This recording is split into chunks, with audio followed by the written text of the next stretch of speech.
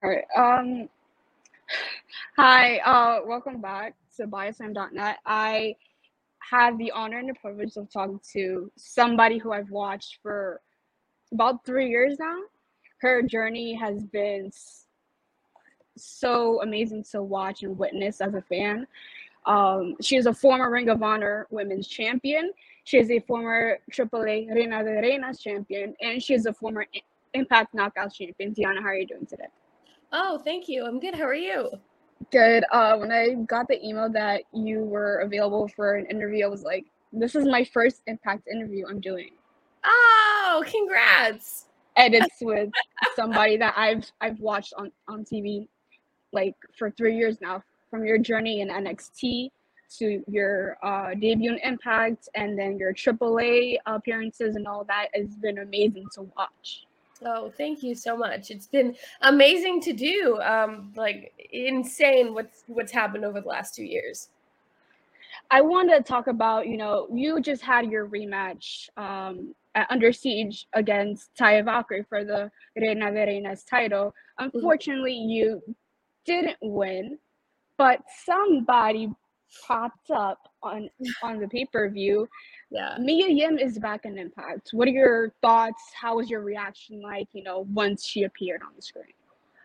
You know what, from a personal standpoint, I have said this numerous times over the past couple of years. I really love that Impact is becoming a landing zone for people post WWE. And I think that, Mia, while her time in NXT, she did quite a bit when she moved up to the main roster.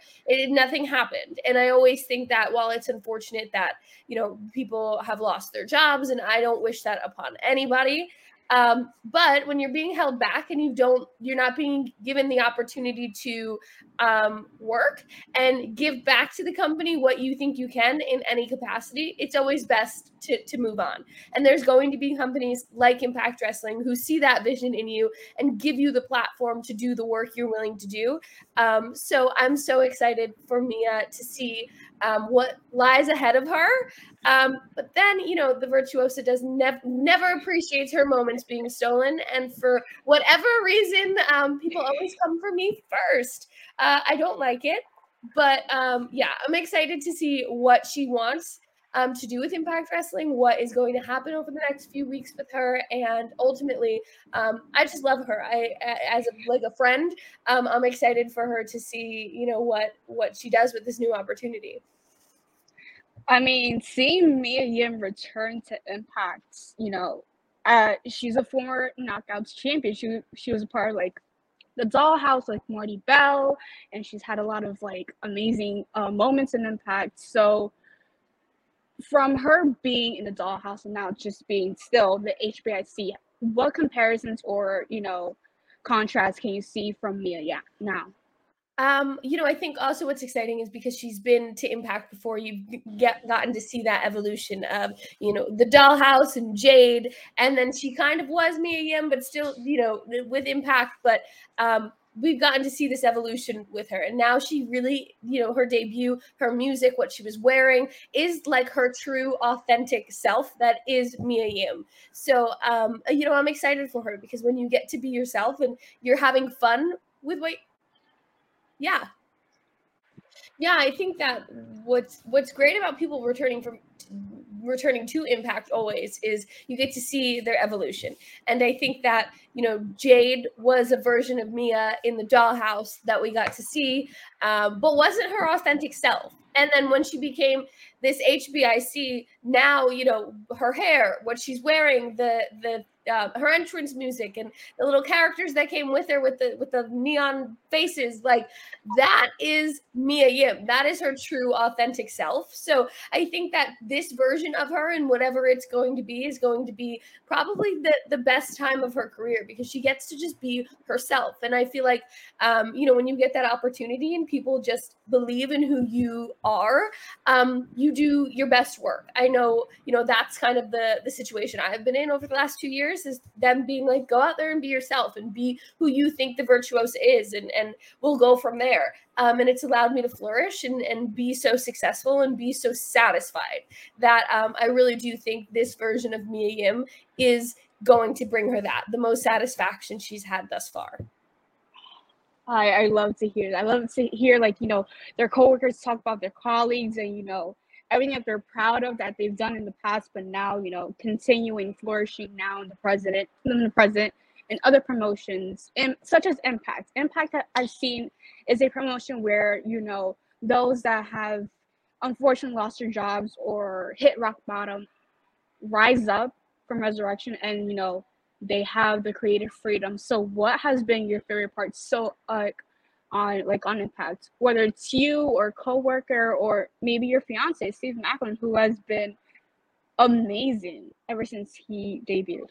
Yeah, I think, obviously, like, I could talk about me all day, and then, in the best way possible, because I've just, Impact has given me the opportunity to do so much, and whether it's, my second match with the company this time around is becoming the Knockouts World Champion, and it wasn't even a World Championship then; it was just the Knockouts Championship. So now I'm a 4-time World Champion. That's incredible, and in 2 years, there's not very many people who can say that. In the last week, I've gotten to represent Impact, AAA, Ring of Honor, on AEW, like just I've done incredible things that I'm always going to be grateful for. But I think that I do love when my coworkers and the people who are close to me succeed, because when they do, I do too. So, seeing Steve flourish, and I feel like every time people ask me about him, it's, we thought at Bound for Glory it was his breakout moment, but it wasn't, because maybe his breakout moment was Hard to Kill.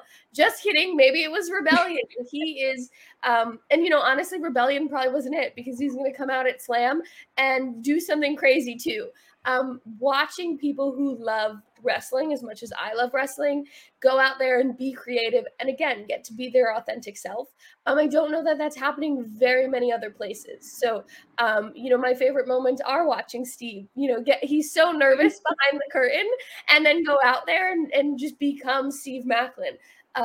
Chelsea Green being with me, being my very best friend, watching her kill it across Impact and GCW and all of the independents. She's traveling the world. She's living her best life. I love that for her. So it's great to be successful myself, but I feel like real success is watching others around you also be successful and being equally as happy for them as you are yourself.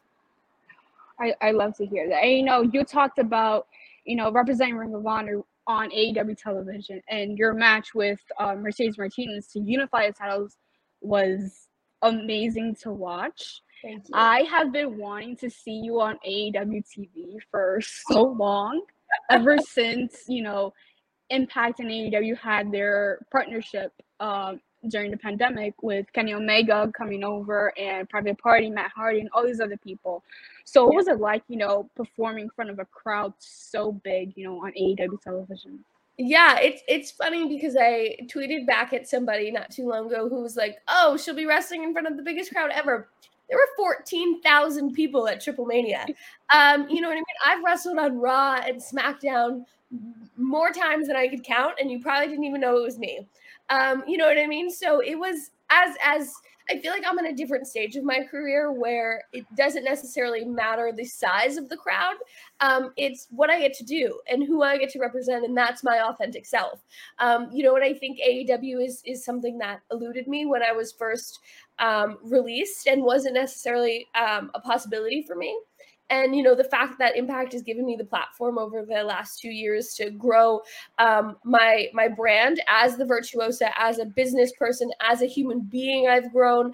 And, all of these things have happened. AEW, AAA, the representing Ring of Honor, which is something I never thought I'd get to do again, has just really taken me to incredible places. And, being at AEW, I think, I tweeted was, my long-awaited AEW debut, because I feel like so many people have felt that way. I'm like, we've been waiting for you to pop up, and we've been talking about the dream match between you and Britt for years, it seems like, and now all of these things are possible. So, I don't know where this leads me, but I am excited for all of the possibilities, and I was, really, really meant a lot to me to be able to go out there and represent Impact Wrestling and Ring of Honor, because Ring of Honor. There would be no Virtuosa if there was no Ring of Honor. So there were just so many layers to Wednesday that will like remain special in my heart forever. I absolutely love that, and I would love to see you back on AEW, and definitely at a pay-per-view. Probably you versus Britt, I think, will be like a 5-star match for me. It's just that we keep saying to each other, it's not a matter of if, it's just when, and the time just needs to be right. But we're both so ready to do it. And you know, speaking of like AAA, I remember seeing the clip where you popped up and you ended up challenging Fabi Apache for her Reina de Reinas title, and you actually wanted to challenge for both titles because you were Impact Knockouts World Title champion at the time. So what was it like, you know, traveling to Mexico and being around, you know, AAA? The talent over there is just, you know, like I don't know the words to explain it. Seeing AAA just gives me another like opening to wrestling, another like view of what lucha libre really means. So, you know, being around there, what was it like, you know? I think I share that sentiment. I think that like it opened up my eyes to like, you know, I had never, I wouldn't necessarily say I am an expert in lucha libre. I wouldn't say that, you know, I had never been to Mexico before. I had never, you know, been to AAA or worked with any of these people before. So I was, while excited when, you know, Scott D'Amore had asked me like, hey, is this something you'd like to do? It was like, hell yeah, how can I say no? I have to do that. But it was also like, oh, at this stage in my career, I didn't think I'd be getting opportunities to go to Mexico and wrestle and then represent Impact. So it was really special, but I was nervous because I don't speak Spanish. You know, there's that language barrier. And then too, like, you know, and I experienced this a little bit when I went to Japan, but like, you know, oh, okay, it's a foreigner coming in, you know, and they get the title shot right away. And sometimes it's not perceived well, and sometimes you're not necessarily treated well because of that. But I will say with AAA, like everyone has been nothing but kind to me. And we've worked through the language barrier to communicate a little bit. And, you know, I would say some of the people are my friends, and they come into Impact, and we have, you know, Tarus, and we have Laredo Kid, and it's great that there's this partnership where we're really exchanging talent back and forth, and they're thriving in both of these companies. So I was so happy because I hadn't been back to Mexico in a while to go back for AAA Triple Mania Part 1 in Monterrey, you know, 10 days ago now, and I'm excited for the possibility of going back. Obviously, you know, you were an amazing Reina de Reinas champion. I must say, like, I'm honored to see, you know, somebody that's also, you know, a foreigner, but winning a title that's not within her promotion. And, you know, you ended up having a feud with Taya Valkyrie, who returned.